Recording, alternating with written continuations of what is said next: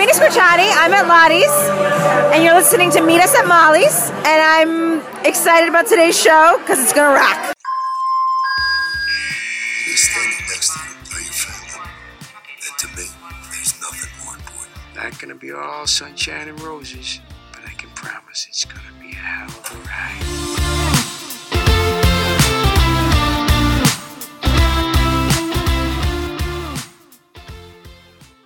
Hey Shyhards, welcome to episode 157 of Meet Us at Molly's. Today we are going to cover Chicago Fire Season 1, Episode 24. This is called Hell of a Ride. This is the Season 1 finale, so we're just taking it all the way back to 2012.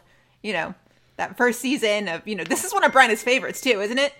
It's one of my favorite episodes. Like, if I need an episode to go back and watch just because I'm bored and I want to watch one, like, I will a lot of times go back to this one. I love this episode so much. Nice.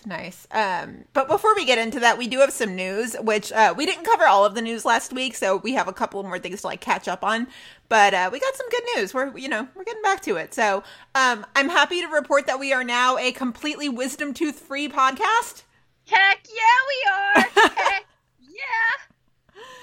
So I'm happy to report Bryna survived her wisdom tooth extraction surgery. Yes, I did. And I thought I was going to get put to sleep. Fun fact, and I did not. You didn't? No.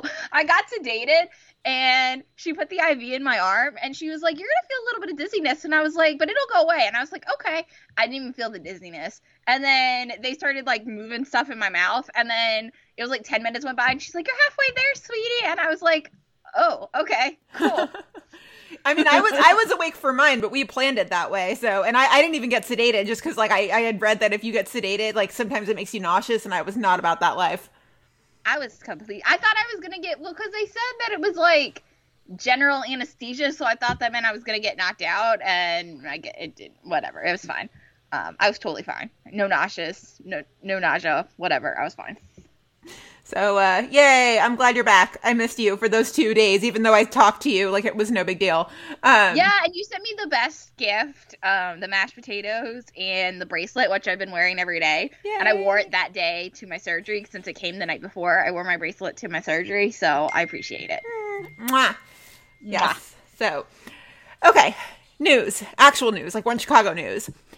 Okay, so over at Deadline, they're not spoiling things yet because, there's nothing to spoil yet. Yeah. But we do have a little bit of casting news. So over on Chicago Med, actress Tamina Sunny is set to recur. I don't know if I said her name right, and if I did not, I am sorry. But she comes from a show called Pandora. I've never heard of it. You? Nope. Okay, so Pandora's Tamina Sunny has been tapped for a multi-episode arc opposite Nick Gelfus on the upcoming 6th season of NBC's hit drama Chicago Med. Sunny will play Dr. Sabina Varani. Supervising a clinical trial for a new medication, Dr. Varani approaches Dr. Halstead to lead the project. Okay. Interesting. Yeah. I don't know. We'll see how it plays out. Well, there's a little bit of news we have further down the outline that talks about Hannah and her involvement in this upcoming season. So we got ourselves a little something brewing, I see. Yeah, we'll see. We'll see. I do like that Will is going to head up a clinical trial. I mean, I feel like Will is a lot smarter than we give him credit for, but that's also because he acts like a dumbass a lot. But also, in Infection, we saw him kind of engineering that vaccine or that cure with everybody else. Yeah, that's true. We just, honestly, we forget that because they're so focused on what their roles are in the hospital, we forget about their backgrounds and the medical stuff that they've actually done. I don't remember which episode it was, but I remember watching an episode of Med recently and forgetting completely that Troy is, an infectious disease. That's his background. And I was like, wait, what? Yeah. We never see him do anything, especially considering we just had Infection and they didn't even mention it. I was like, what? Do you remember what Will did when he was in New York? I just remember that he worked for, he was plastic surgeon, duh. Yeah, which doesn't really line up because then there was also that scene with Jay and Will when he first came in where Jay was like, well, why did you give up on doing cleft palates in Sudan? So Right. I don't know. I don't know. I don't know. Yeah. But this will be yeah, I interesting. mean, it should be interesting. I guess we'll see. We'll see. Yeah, and if you guys probably heard us talk about this last week, but also Med has been in a 2-week shutdown due to two members of production actually testing positive for COVID-19.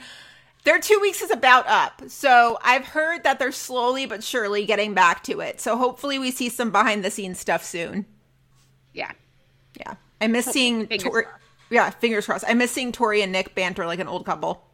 Me too. I need them to do some like TikToks. I think they would be great at those. I just need them to make a TikTok and like have it just be fully Tori and Nick. I need all 3 shows to embrace TikTok. Fire already has. Yeah, Fire. I was like, Fire already has. We just need them to do it again this season. Yeah.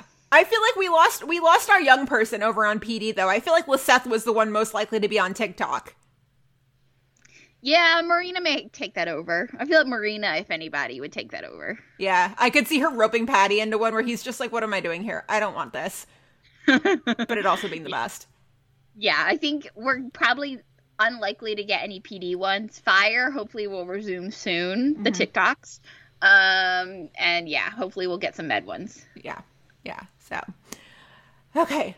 Moving on, we also have an article here from Entertainment Weekly. Bryna, please take us through. Yes, so Entertainment Weekly, the whole article was about how, like, I think it was like 11 different shows were affecting, you know, how the pandemic was affecting those shows. And so they had like a little bit on One Chicago. And basically the blurb reads, as our Chicago shows return, of course, the COVID pandemic will be reflected, says Dick Wolf.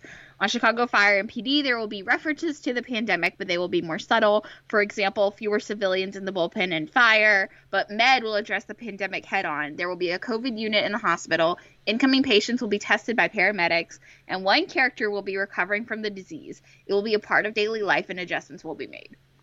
Leave Maggie alone. Okay, but isn't that different from what we had read at one point about somebody quarantining? This says recovering from the disease. So somebody's getting COVID? I mean, somebody had to, right? The cast is too big for them not to, like, look at somebody and be like, what story could we tell? COVID. That's it. Well, and I guess that's why I don't even understand, too. Like, I almost feel like every show ever now that is being, like, every fictional show that plans to address it and isn't some, like, sci-fi show that's not set in this reality. Like, I feel like any show that's set in this reality has to have a character that got COVID. I mean... you know what I'm saying? Because it's more, the odds are more likely than not that somebody had COVID. Especially working in a hospital like Chicago Med. We're working on, I mean, I would even say 2 Fire and PD, but, you know, I don't know. Right. But, right. Yeah, I hope Maggie is not the one that got the disease, but if they had to pick the character that quarantined, I hope it's probably Maggie and Ben, just due to the fact that they were immunocompromised. Look, if Maggie and Ben are the ones who got COVID, I will lose all respect for everybody else at that hospital. I'll be like, seriously, you knew your coworker and your bestest friend was high risk, and you didn't take her groceries, you didn't take care of her, you didn't make sure she stayed inside. What is wrong with you people? Well, I was going to say, I don't even know how Maggie can be at work. Right. Like, no offense, Maggie, but if you're working, then, like, yeah. We would have taken care of Maggie and Ben. It's just that we don't live in that universe. Yeah, we totally would have. Totally. Yes. Yes. I would have Amazon Primed stuff to her, like, every day. Maggie, are you staying inside? Yes, I will send you everything you need. Yes. Yes. Oh, man. So that'll be what's going on there. And I feel like the reactions have been pretty split among people who were like, cool, they're going to tackle the pandemic, and other people who were like, I don't want to see this. You know, like, I watch my TV for an escape from reality. And I get both points of view. How do you feel? Yeah, I do too. But I also feel like if a show is trying to actually be set in 2020, it can't not talk about it. Yeah.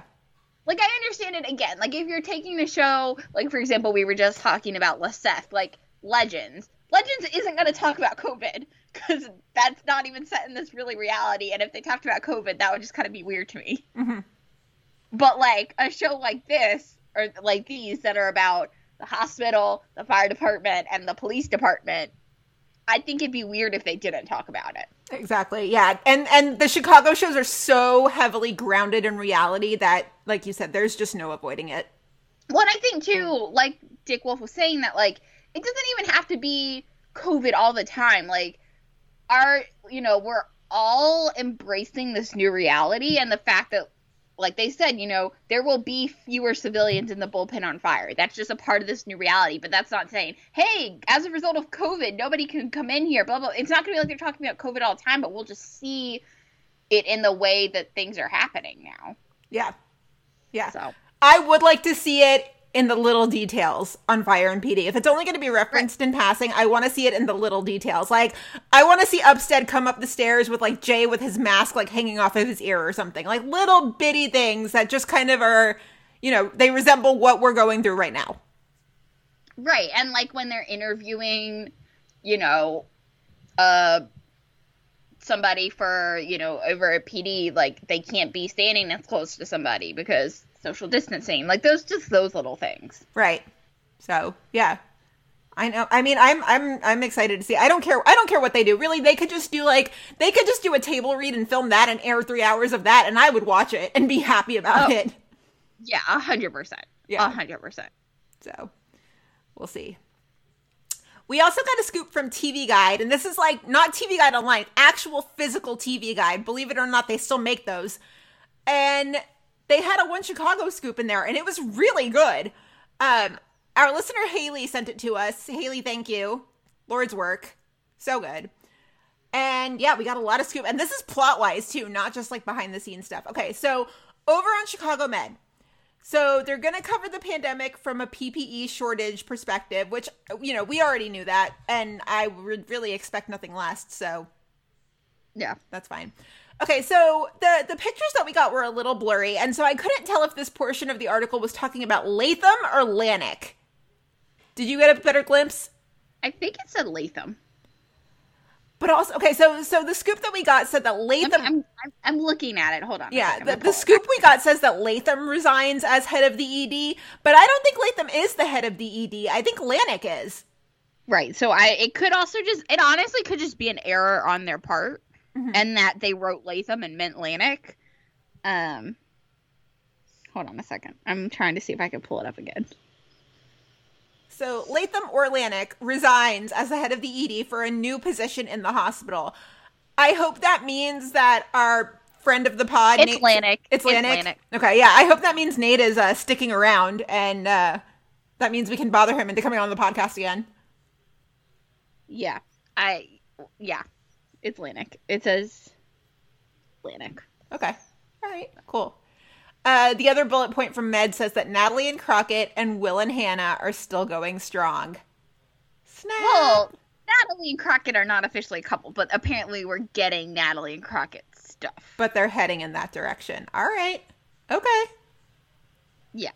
I mean, I get it too, right? Because Natalie essentially was like, I know your secret. And when you know that about somebody, I mean, I guess that puts you on like a different level. I'm so here for this. I know you are. So here for this. I know you are. Give me all the Natalie and Crockett. You're like already on board that ship, and I'm just kind of like standing there at the entrance like, do I? No, not yet. We'll see. I'm not sure if I want to board ship yet. Just give it to me. Give it to me. Love it. Love it. So over on Fire, Brett and Casey will be addressed in the first 2 episodes. Hallelujah! What do you think this means, though? Do you think this means, like, no, we're not getting together, or does it mean, like, we've been hooking up during quarantine? I don't know. I hope, though, it's not like we've been hooking up during quarantine, and then, like, I want to see their first... Here's the thing. I want to know how much of a time jump Fire has had. Because I need some things. Like, I need the Brett and Casey thing. I need to see them, like, kiss... And I need to see them have that conversation of, like, do we actually go there or do we not? Yeah. I want to see that happen. So even if we get a time jump, like, part of me wants them to have waited all that time so that we can see their first kiss. Because I'll kind of be disappointed if we find out, like, oh, yeah, by the way, we were hooking up during all quarantine and we didn't, like, I'd kind of be disappointed if that was. If we're going to find out in the first 2 episodes, that means that there's not going to be a lot of build-up, is there? But we've been dealing with build-up for, like, a whole season now. Like, True. I mean, it's been such a slow burn. And that's why I'm saying, like, I'd be disappointed for the fact that we've had this whole slow burn with Brett and Casey if they were like, oh, yeah, by the way, we started hooking up in the, time jump and you guys don't get to see it. Again, I don't think they'd go that way. I think they would give us whatever their first kiss is. But, yeah, I'd be disappointed. That'll be interesting. So, I don't know. Our girl Stella is taking the lieutenant's exam because hell yes, she is. Hell yes. Yes. I love it. I love it. I love it. Amazing. But Kelly might not be too happy about it. And if that's the case, I may have to punch him. But is Kelly not happy about it because he doesn't want her to take it? Or because if she takes it and passes, that means she's maybe potentially leaving 51? I'm thinking it's the latter. I hope it's the latter. That's what I was like, because I was like, I don't, for someone who was so supportive of her going to all those leadership things and, Girls on Fire, like, it would just be weird if he was like, oh yeah, like, you can do all of that, but don't make it official on paper. Yeah. I don't see it. It's not Kelly. No. Talking about the new paramedic, Gianna Mackey, played by Adrienne Ray.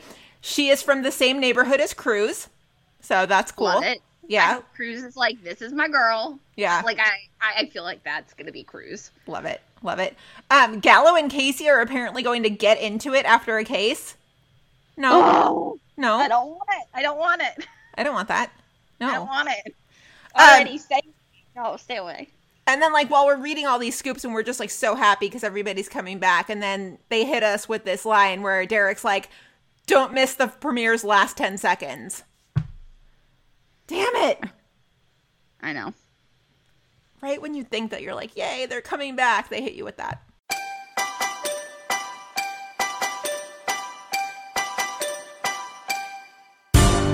God fucking damn it, Dave. Over on PD, Nicole Ari Parker's character basically wants intelligence to be the new face of police reform. I say this with air quotes, which makes me laugh really hard. Has she ever seen an episode of the show? The tension between her and Voight, I'm curious to see what that's like. Yeah, it's going to be a trip, for sure. This next one is what really threw me for a loop. So, facing hostility from the community and scrutiny from his bosses, Voight must assess whether he's part of the problem or part of the solution. At first, I was like, oh, damn. And then my second question was, hold on a second. Is Voight even capable of this? That's a great question, TBH. I'll be curious to see. I obviously clearly think he's part of the problem. I'm hopeful that he can be part of the solution, but we will have to see. Well, I'm just surprised that I'm saying, is he even capable of the self-reflection? No, that's what I'm saying. I don't think so, but I will be curious to see. I thought it was very out of character at first, and then I was like, well, wait a second. This kind of reflects normal real life because people do change. Yeah, they do. Yeah. I mean, I don't know, but I feel like for Voight, we just haven't seen us. Let's put it this way. We don't know if he's capable of doing it because we've never really seen that from Voight. Right. We've never seen that kind of self-reflection type stuff from him. So, like, I literally don't know if he's capable of it because we've just never seen that from his character. Yeah. So, interesting. Burzek are still dealing with Kim's miscarriage. Rick Ide basically says that it has become an emotional impediment to the relationship, which I was talking with somebody in our DMs about this the other day, and I was like, I feel like those two are, like, for Adam, there will never be anybody else but Kim, and I don't think Kim will be happy with anybody else but Adam. But the place that these two are at now is it's a place where, like, it's beyond my comprehension. I don't even know what is going through their heads because of what they're going through. So yeah. I don't know. Well, can I tell us like a side Burzek story real quick? Yeah. Okay, so my brother and I have been watching. I finally got him to go back and start season 1 of PD. We're almost through season 1, and so obviously that's the very beginning of like Berserk. My brother's very good at like putting things together or like guessing. He's like, yeah, I kind of hate that I watched season 7 because I know, like, for example, so and so, like when Jay gets shot, or what, like when Antonio got shot, he's like, yeah, I know that like he didn't die because, you know, he's still around and whatever. And so, like, when you see the beginning of, like, Berserk flirting, he's like, well, I know they kind of have to get together eventually because of, you know, what happens in season 7. And I'm like, yeah, that's right. They do. But it's just funny. It's been fun watching with him. I love it. Yeah, now the question is, when are we getting him on the pod? Oh, I don't know, but it will happen. Beautiful. I'm hoping that even though he won't have caught up, because I doubt we're going to catch up in the next 4 weeks and make it back all the way to season 7. But I'm hoping since he's seen season 7, he'll start watching season 8 with me, and then I can get him on for, like, eventually. But I love it. I can't wait. It will happen. I can't wait. There is a little Upstead scoop in that article as well, just saying that they're kind of unsure whether to date because they've both dated partners before. And to that, I just like stick my tongue out and say, whatever, get over it. Yeah. So, yeah, that is the TV Guide scoop. And I mean, the last bit that's going on is just we're back to a point where we're getting behind the scenes photos and videos, and it feels so good. It's the best. I'm never taking these casts for granted ever again. I just, like, every video, I'm just like, yes, more. I know. I love it. I love it so much. It's so good. So, I think so far the best one we've gotten was a video from Adrian where she was, like, saying hi to everybody, and then Jesse walked in on her, and she was like, do you want to come say hi? And then, Eamon comes in, and he's like, we gotta go to work. It's so funny. So good. I'm obsessed. So, yeah. And Jesse does his, like, ninja kick. It's so good. Oh, my God. They're so cute. Also, I guess it shows, like, between takes, Jesse and Eamon stay in their American accents. Yeah, I think we've heard that before. Because wasn't Jesse in his American accent when we met him, or was he in his Aussie accent? He was Aussie. Yeah, he was in his Aussie accent. I remember that. I feel like they need to redo that bit again when they were trying to play that joke when he was like, oh, did you meet our Australian neighbors downstairs? And Derek wanted him to do it in his accent. They got to do that again because, yeah, they just do. I always, like, I want it to be in, like, the setting where, like, they go to a party or something and Casey's drunk and Severite's like, hey, Casey's got a cool party trick. And then he just, like... I want to see Bowden do it at one point. Yes. Yeah. Yeah. Amazing. So... that's all the news we have. So you guys know the deal. I mean, send it to us. It's just us and the internet, and there's a lot of other BS on the internet right now. So if we can all, like, wade through it together and find the news, and the news that matters, right? And send that our way, that would be great. Yeah. So, yeah. Moving into the episode, shall we? Let's do it. Okay, so season 1 finale of Chicago Fire. I have no other description for this episode except that it's chaos.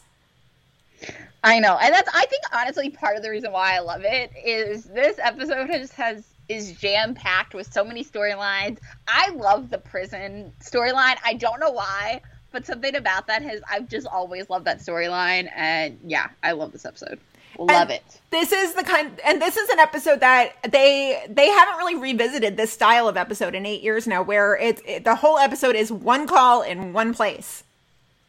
Right, for at least half of the episode. I wouldn't say it's the whole episode, but at least for half of the episode. Yeah. Crossovers aside. Yeah. Because they have for crossovers, but crossovers aside. So we broke this up by storyline, of course, and just to give you an idea of, like, where we are in, season 1 and plot wise. So Hallie has just died, like maybe an episode or 2 before. Gabby and Mills just broke up because Mills found out about his mom and Bowden's past, and Gabby had known beforehand and didn't tell Mills. Important. Like, was it Gabby's place? Oh, that's a loaded question. It's not, but I can see why Mills was upset. I'm thinking if I were in that situation, I would want Gabby to tell me, because then how did he find out again? Did somebody tell him, or did he just like overhear it? I don't remember. It's been a while since I've seen like the reveal. But yeah, like I understand why Mills is upset.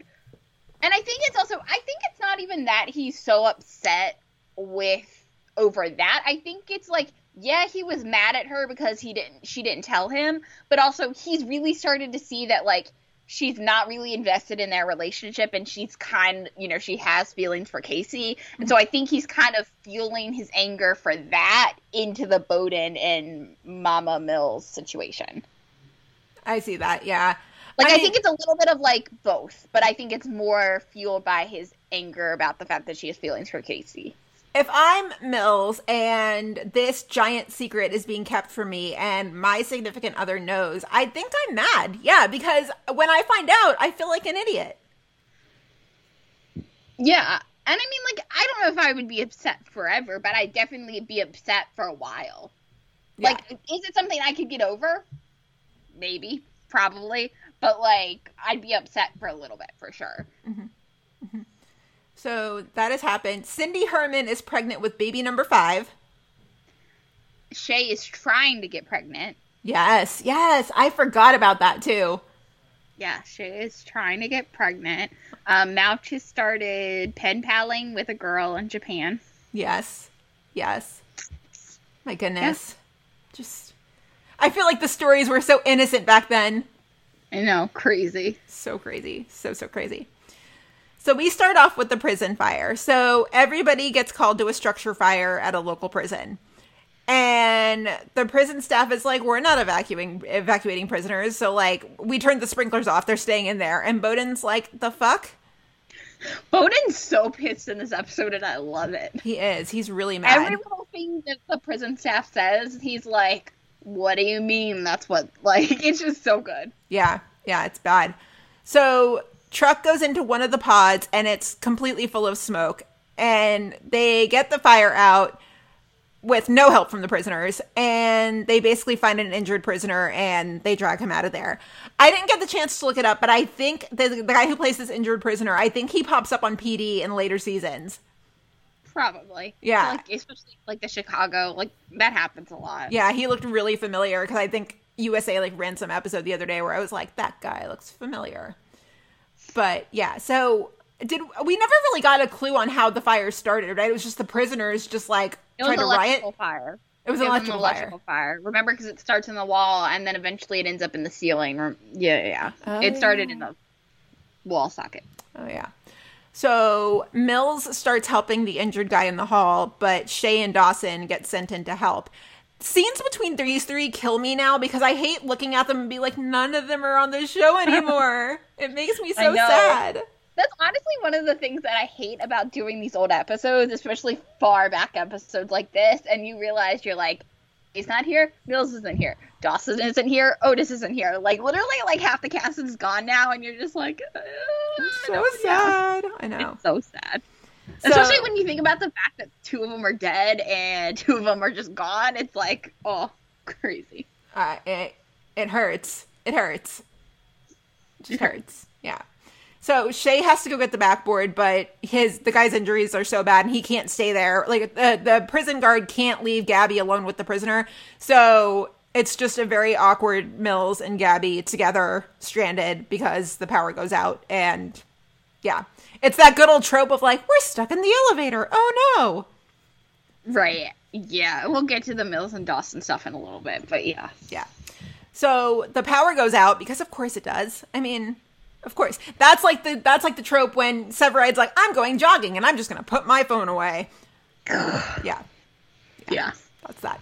So the power goes out, and that's a problem because everything's automatic. So the power goes out, meaning that everybody is stuck where they are.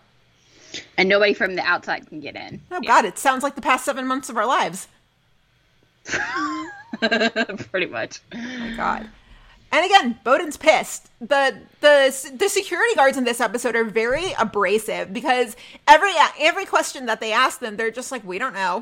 Whatever. This is how it is. And Bowden's like, how the fuck are we getting my firefighters out of there? Like, what the hell are we doing?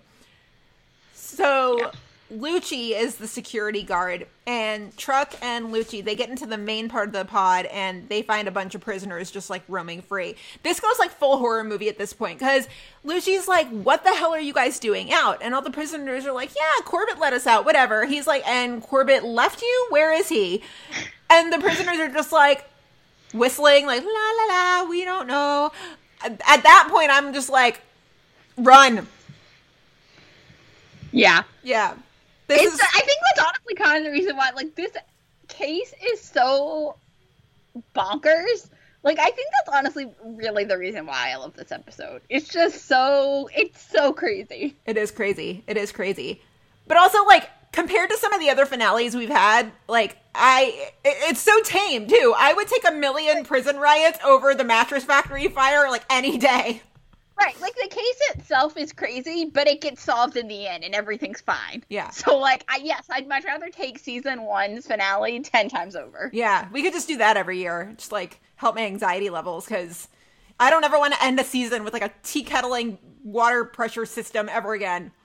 And the fact that we've done that, like, 2 or 3 times now is just... I hate it. Hate it. Nope. I really hope that the writers know that, you know, our nerves are all a little bit frayed this year, right? Like, it's just bad thing after bad thing keeps happening. Therefore, I think episode 15 should just end in a pile of puppies and rainbows, right? Forget about episode 15. Episode 1, when Derek's like, yeah, tune into the last 10 seconds. What the fuck does that mean? That had better mean that, like, Casey takes Brett on a date and they hug. Like... It needs to be nice and easygoing. The whole season just needs to be chill. I can't. Can we just, like, maybe put Jay Halstead in, like, a giant bubble so that he can't get shot? Let's see. Just maybe make sure that Casey doesn't, like, dive into any elevator shafts. Oh, that's a great episode. It is. But also, like, our nerves are frayed. I need everybody to just take it easy and chill this season. Can we do that? It's from Chicago. They don't know the meaning of the word chill. No, enough with your logic. Stop that. Just, can we get a whole B story of, like, Burgess and Ruzek, like, taking a nap? That would be, like, that's the chill content that I want. Yeah, no. God. So, yeah, the prisoners are roaming free, and Casey's like, oh, hey, look, another fire in the ceiling, because, of course. And so, as it turns out, which, like, this is super predictable, they open a door, and Corbett, the prison guard who was missing, like, topples out, horror movie style, and he has definitely had his neck, like, slit. Like, yeah. Okay, yeah, saw that one coming. And, of course, his keys are missing, because, of course they are. Because of course. So, Bowden's finally like, fuck this shit. So he's like, Kelly, go do your smart people thing and go, like, find your way in with your Avenger power, because that's what you do. And so Kelly's like, cool, awesome, let's go. And Malch and Otis try to get to the power grid to try and, like, reset the power. And while that's happening, Kelly is literally, like, tearing down doors. I mean, like, if Kelly's not an Avenger, can we just put him on the boys? Can he be a soup with, like, good superpowers? Yes, he'd be definitely teaming up with the boys and Annie. Yes, 100%. I think he should be, like, the complete opposite of Homelander, and that he, like, the mirror opposite, so that he has the power to, like, shoot lasers through his eyes, but, like, they're completely blue. Yes. Yeah. Yes, that would be amazing. And he uses his power for good, not bad, because Homelander One is of an the things asshole. that I love in the scene, though, it's just like a little Kelly moment when he's getting through the doors, and then he realizes he still can't get the doors off because they're, like, the hinges or the way they are or whatever, and he's like, what do you mean? He's like, you didn't tell me that this was going to be whatever hinges? And the guy's like, I don't know, I just work here, like, I don't know. Yeah. And it's like, fuck this shit. He's like, Cap, go get whatever. I love it. So, yeah, Kelly's literally just, like, using superpowers to just go through, like, door through door through door. It's like, if I were to play, like, Chicago Fire, the video game, I would choose Kelly every time. Yeah. Yeah. Crap. Yeah, it would be like, choose your character, and then Kelly's just, like, superpower. Oh, my gosh. So, that's going on, and also, Dawson and Mills are still, like, trapped in their area. So, Squad, which is really just Kelly, they free Dawson and Mills, and then they work in the basement to free the facilities guy, and that's how they get the power back up and running.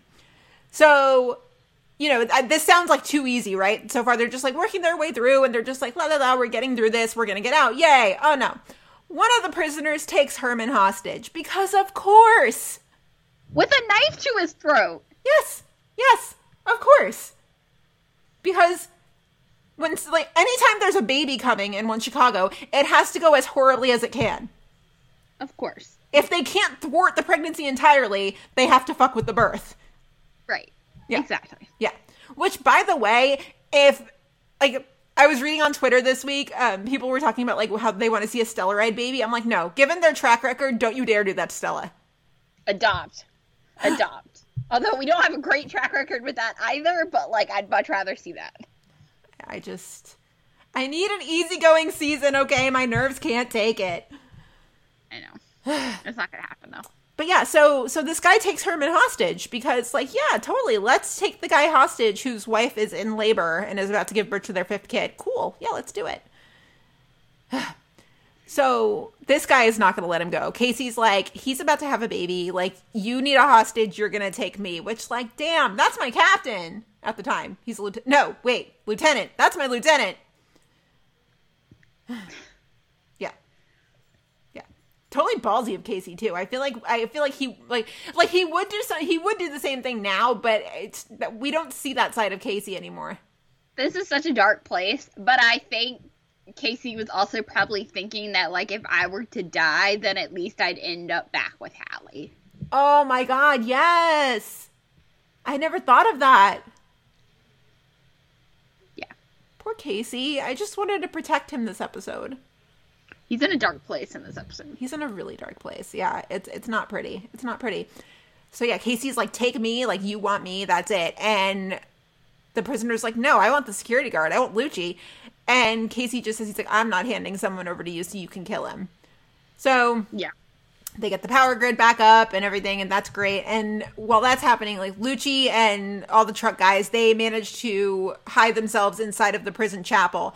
And we see a little bit of, like, a Severide moment out of Casey. He gets real creative and, like, he kind of gets crafty there and figures a way out. And so, you know, yeah, the power's back up and everything. Casey devises this crazy plan to, like, use the smoke to his advantage to get everyone out, including Lucci. It's amazing. It's, like, one of my favorite. I love that moment. That's some Severide shit. It really is. Yeah, big time. And so they get out and Casey's like, you can have Lucci, like, he's left, whatever. And they go in there and, I mean, obviously Lucci's not there because they gave Lucci a firefighter jacket and a helmet. From who, though? Did they just happen to have a spare from Cruz? No, Cruz takes his off and Cruz is only wearing the t-shirt and this, like, his suspender pants. Oh. And he's missing his jacket and helmet. I'm so glad you paid close attention. I'm telling you, I've seen this episode like 10 million times. Okay. Yeah. So, yeah, power's back up and everything. And then, you know, we're going to get into the baby stuff. But the minute Herman's out, he goes to, not Med, Lakeshore, because Med didn't exist yet. So, yeah. And that's the crazy-ass prison riot, which, like, it's chaos. I mean, there's no other way to describe it. It's just chaos. It's so good. It's so crazy. And I'm so glad you outlined this. I tried to start, and honestly, there was so much happening. I was like, I can't keep track. Like, how do I organize this? I had to outline it, though, the way I had to outline it, because it is a lot to keep track of, but it was easier for me to just outline it straight as, like, a whole episode, and then go back and place them into storylines. Like, place the bullet points into, you know, the categories. Yeah, it was a lot. Chaos. So, next up we have Herman and the baby, because this was so sweet. Bryna, will you take us through this? Yes, I would love to. So, Herman and Otis are hanging a banner outside of Molly's about Ladies' Night, how there's, like, Ladies' Night specials every night, and I'm just like... And Gabby even makes a comment, she's like, that's sexist. Ladies' Night at a bar doesn't really bother me. But Ladies' Night every night... Yeah, no, that's stupid. Which is literally what the banner says, Ladies' Night every night. Yeah, that's Drink stupid. Specials. Yeah. Gabby's like, yeah, that's sexist. Herman is, like, he has a little bit of sexist tendencies sometimes. He doesn't mean it, but yes, he definitely does. He's got some sexist tendencies. he just comes from that, like, old school way of doing things. And, like, I get it. It's just the way he was raised and the environments he grew up in. And he doesn't mean anything bad by it. He just, yeah. It comes off, Yeah. And he mentions a comment while he and Otis are hanging up this banner about how Cindy wants Herman to make a video journal for the new baby. So he's like, hey, you got any podcast equipment that'll help me with this? Because remember, Otis has a podcast at this point. And so, like we said, while they're at the prison, Cindy is going into labor.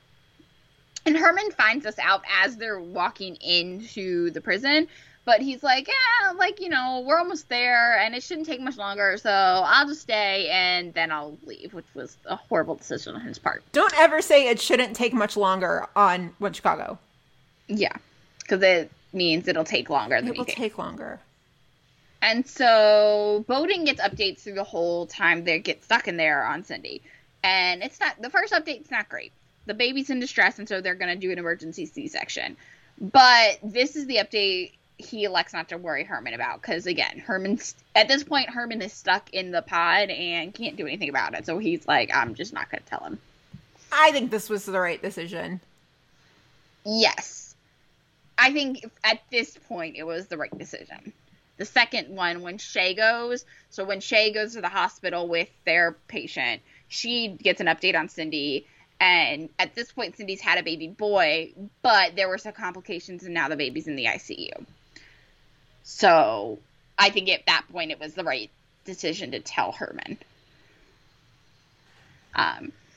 So like you said, Herman eventually they get out of there, he gets an escort to the hospital, and at this point the baby's not even getting enough oxygen. So it's like kind of a panicky situation, but he gets there and everything's okay.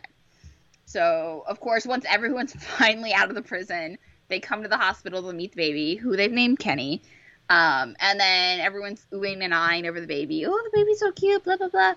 And Herman's like, hey, Shay and Severide, will you stay back a second and come see Cindy? Like, she wants to see you guys. And this is, like, one of my favorite scenes of all time. Cindy and Herman ask Shay and Severide if they'll be Kenny's godparents, which warmed my heart. They were both so happy. But I have a huge bone to pick with this, because we've seen Kenny Herman how many times? Like, a lot, and we've literally never brought that back up ever again. Ever. They've never mentioned again the fact that Severide is Kenny's godfather. I mean, that's a good point. Like, not even like a high five. Like, I'm not saying I don't need a ton of like Severide and Kenny Herman content, but like Kenny Herman shows up at the firehouse and like can't even go give Severide like a high five. Like, you know what I'm saying? Like, touche. It's very true. So we're going into season 9, which means that Kenny is about 8, right? Yeah, something like that. Does that make him too old to be the ring bearer at the Stellaride wedding? No, definitely not. Okay. But, like, you know what I'm saying? It's just one of those things, like, if we ever do the episode that has been suggested to us about, like, episodes we wish hadn't been dropped, or episode, like, storylines that we wish hadn't been dropped, like, this would maybe be my number 1. I get it. It irks me so much. Especially when it's, like, little things that, you know, could have just been easily thrown in. I'm not saying, again, I need, like, a whole episode devoted to Severide and Kenny's bond. I'm not saying I need that. But, like, come on now. Mm-hmm. Come on now. Anyway. So, the episode ends, and Herman starts making this video journal for Kenny. And, of course, he can't even get the video or the phone on the video on the phone doesn't work right at first. And he's, you know, because he's Herman. That is totally Herman on a Zoom call in 2020. Oh, well, 100%. He's like, hey, I got my feet, you know. Like, he can't even figure it out. Yeah, and then, like, Otis, or not Otis, but, like, Cindy is just like, Christopher, do you have your finger over the dot? And he's like, I know how Zoom works, Cindy. Yeah. And he gives basically the end of the episode monologue, and it's, like, one of my favorite scenes of all of One Chicago. It almost made my top 10 favorite scenes list. But it says, you know, day 1, little Kenny James Herman. It was kind of a rough one for at least until you came along. A bunch of us took some knocks today, but that's the way it goes sometimes. Might as well hear that now. You came along and made a lot of people really happy, not just your old man. You're a lucky guy. You're born into a really big family. A lot of people are going to have your back no matter what. Like I said, it's not going to be all sunshine and roses, but I can promise you it's going to be one hell of a ride. My heart. I know. I love it. It's in our intro, so obviously we love that quote, but yeah. And while he's giving that speech, they're basically showing scenes that are setting up for season 2. And Yeah. it's just, mwah, chef's kiss. It's great. So Yeah. good. So good. So Yeah. we've also got Mills and Dawson, because they were still happening at this point. I still stand by my belief that they were not bad. For what they were not bad. No. They weren't. I mean, I feel like everybody in the world except for Peter Mills knew that Peter Mills was a stepping stone to Casey. Yeah. But I also have to say that if I have to pick a Gabby relationship that's not Casey, I'm picking Jay. I'm picking Gabby and Jay over Gabby and Mills. Ooh. Milson versus Dawstead. I don't think we've ever had this conversation. Yeah, I mean, I don't know. 'Cause, like, to me, Mills and Dawson, like, yes, they were good for what they were, but they just read now with so, like, friends. Where at least with Gabby and Jay, like, there's a little bit of, like, chemistry and sexiness there still, no matter how many times I watch it. Mm-hmm. And that never really existed for Mills and Dawson. To me, personally. True.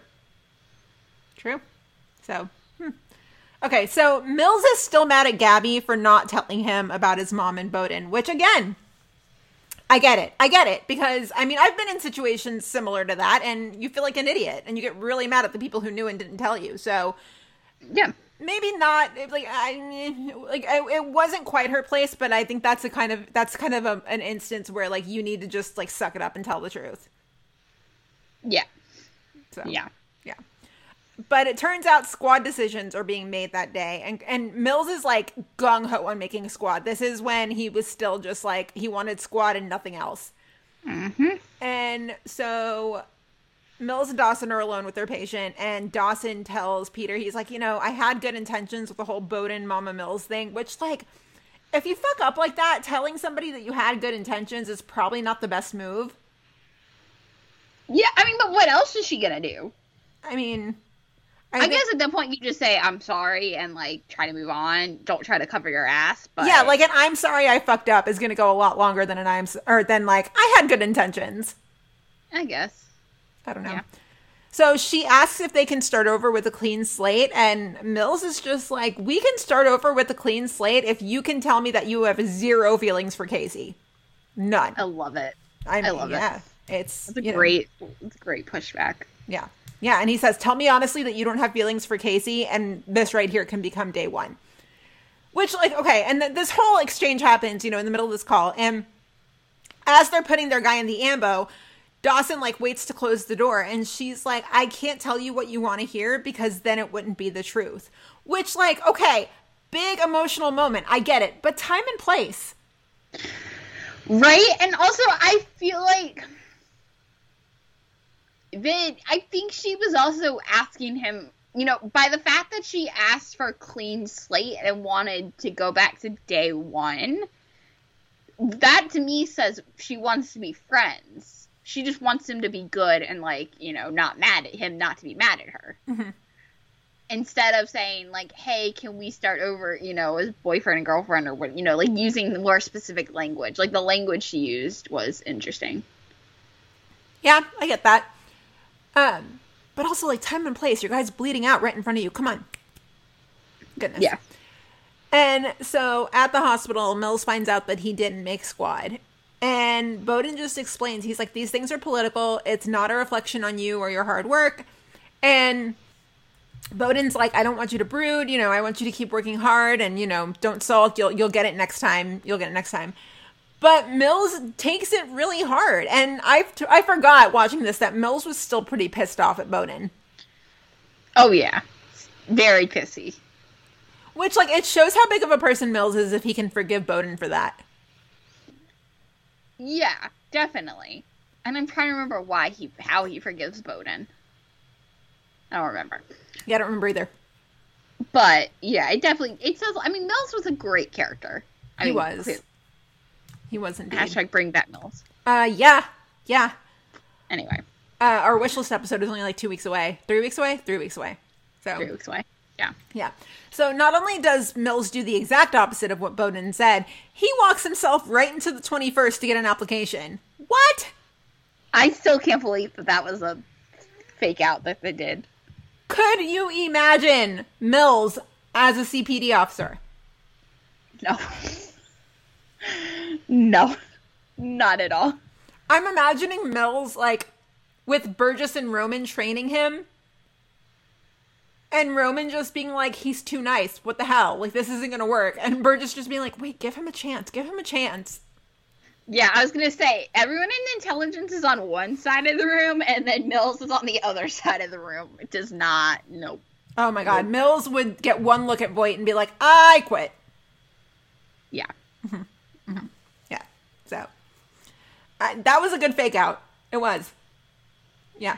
Yeah. Funny. So. Well, and then even in season 2, like in the first episode of season 2, when Antonio shows up to the firehouse and he like corners Mills in the bathroom and he's like, heard you put in an application, like, you know, whatever. It's so fun. It is. It's hilarious. So, we've also got Shay and Severide, which like, this was so sweet. I totally forgot about this storyline that they like tried to get pregnant. I feel like season 1 of Chicago Fire was like a little bit ahead of its time. What? With what? With this storyline about Shay trying to get pregnant and conceiving a baby with her best friend. Yeah, that's true.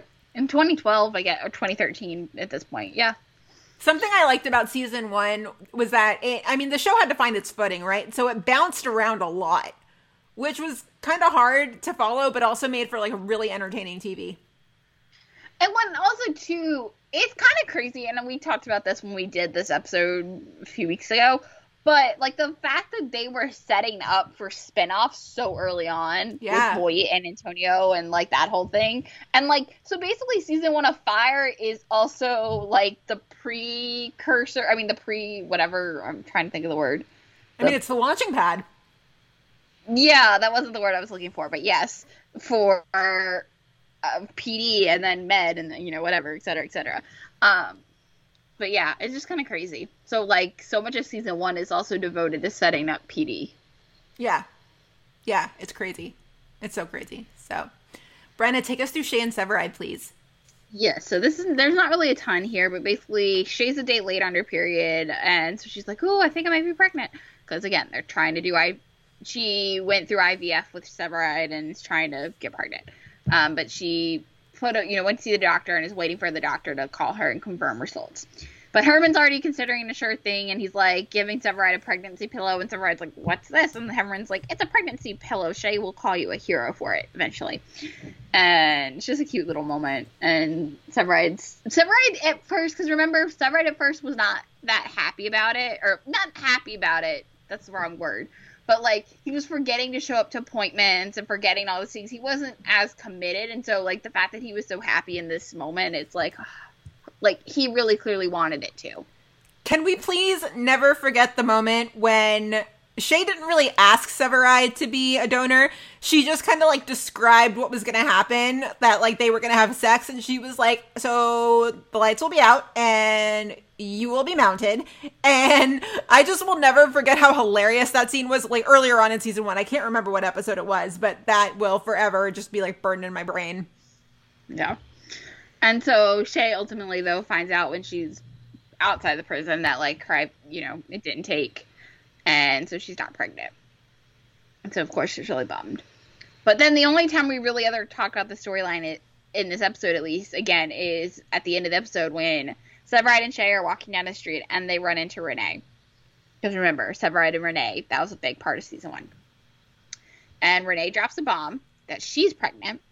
And so Severide, of course, is feeling like a mix of emotions, like happy because Renee's back, but like also kind of like, she's pregnant with my baby, okay, and like I don't really know how to feel. But Shay just obviously clearly is just upset because she's considering what happened earlier that day, that, you know, she found out she's not pregnant and now Renee's back and she's pregnant. It's just a whole thing.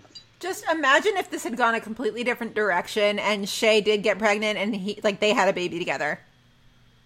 That would have been crazy. Oh, it would have been so crazy. Such a different show.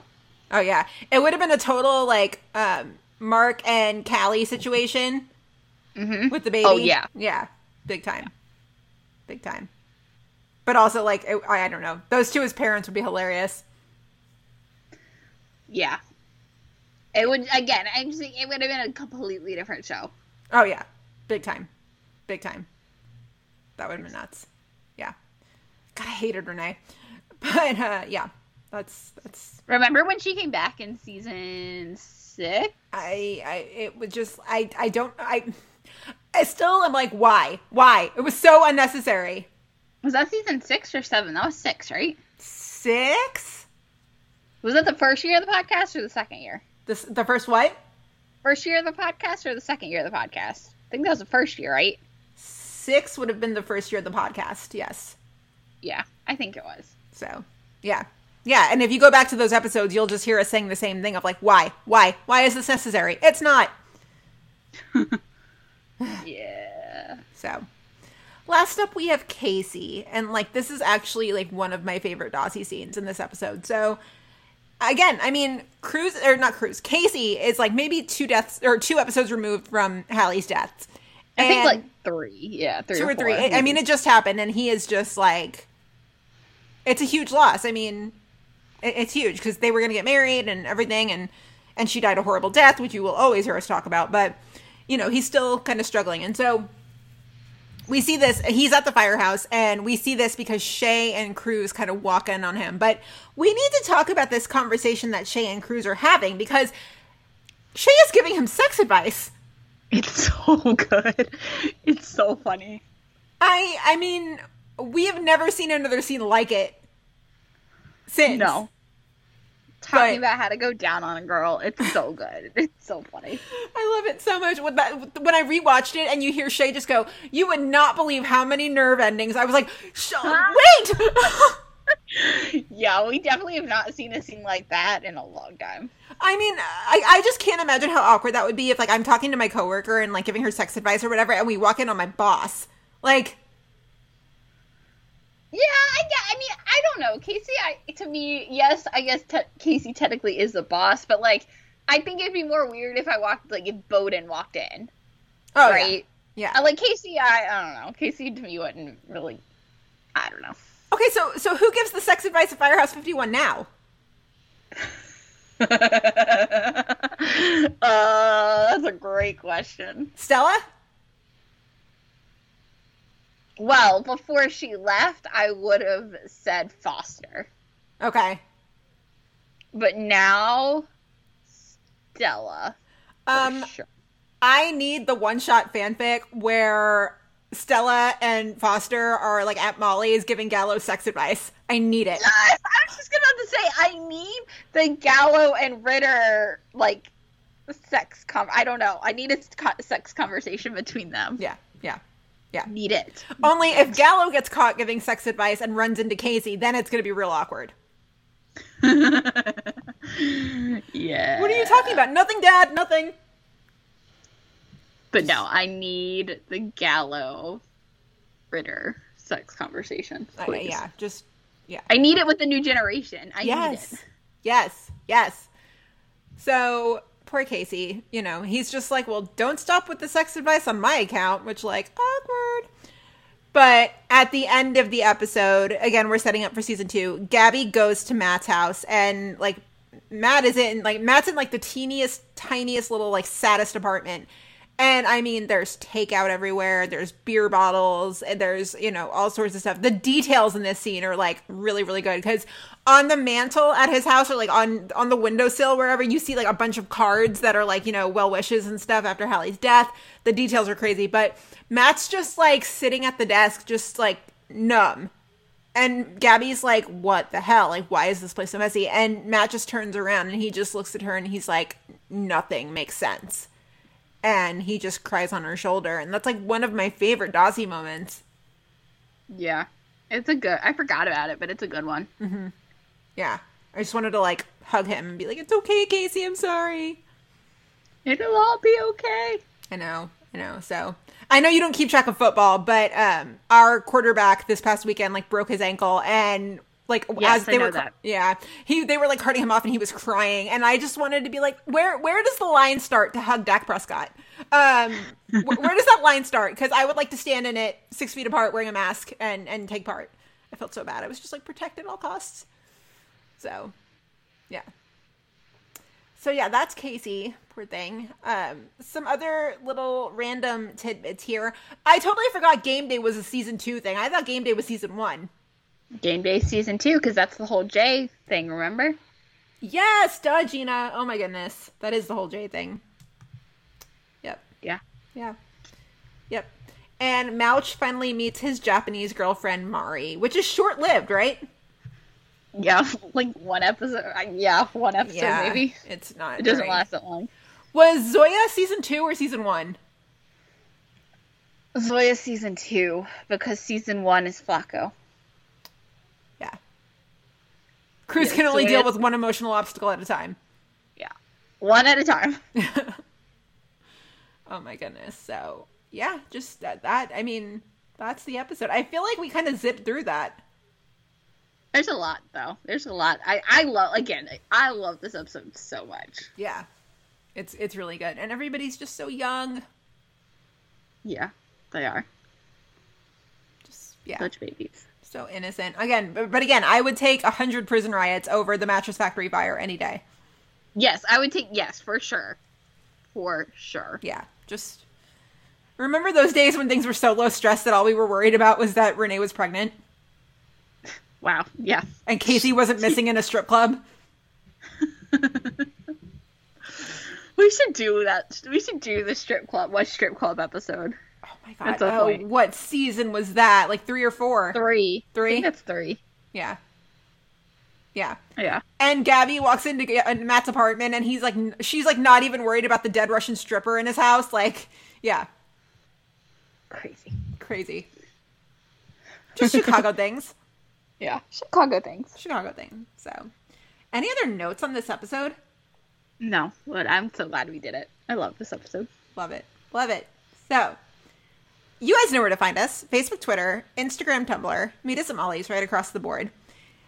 Email us anytime about anything. Meet us at mollys@gmail.com. Seriously, I mean, we're watching other things. We're going to have to do a TV roundup here pretty soon because we're watching other stuff right now that is just, like, amazing. So, that's going on.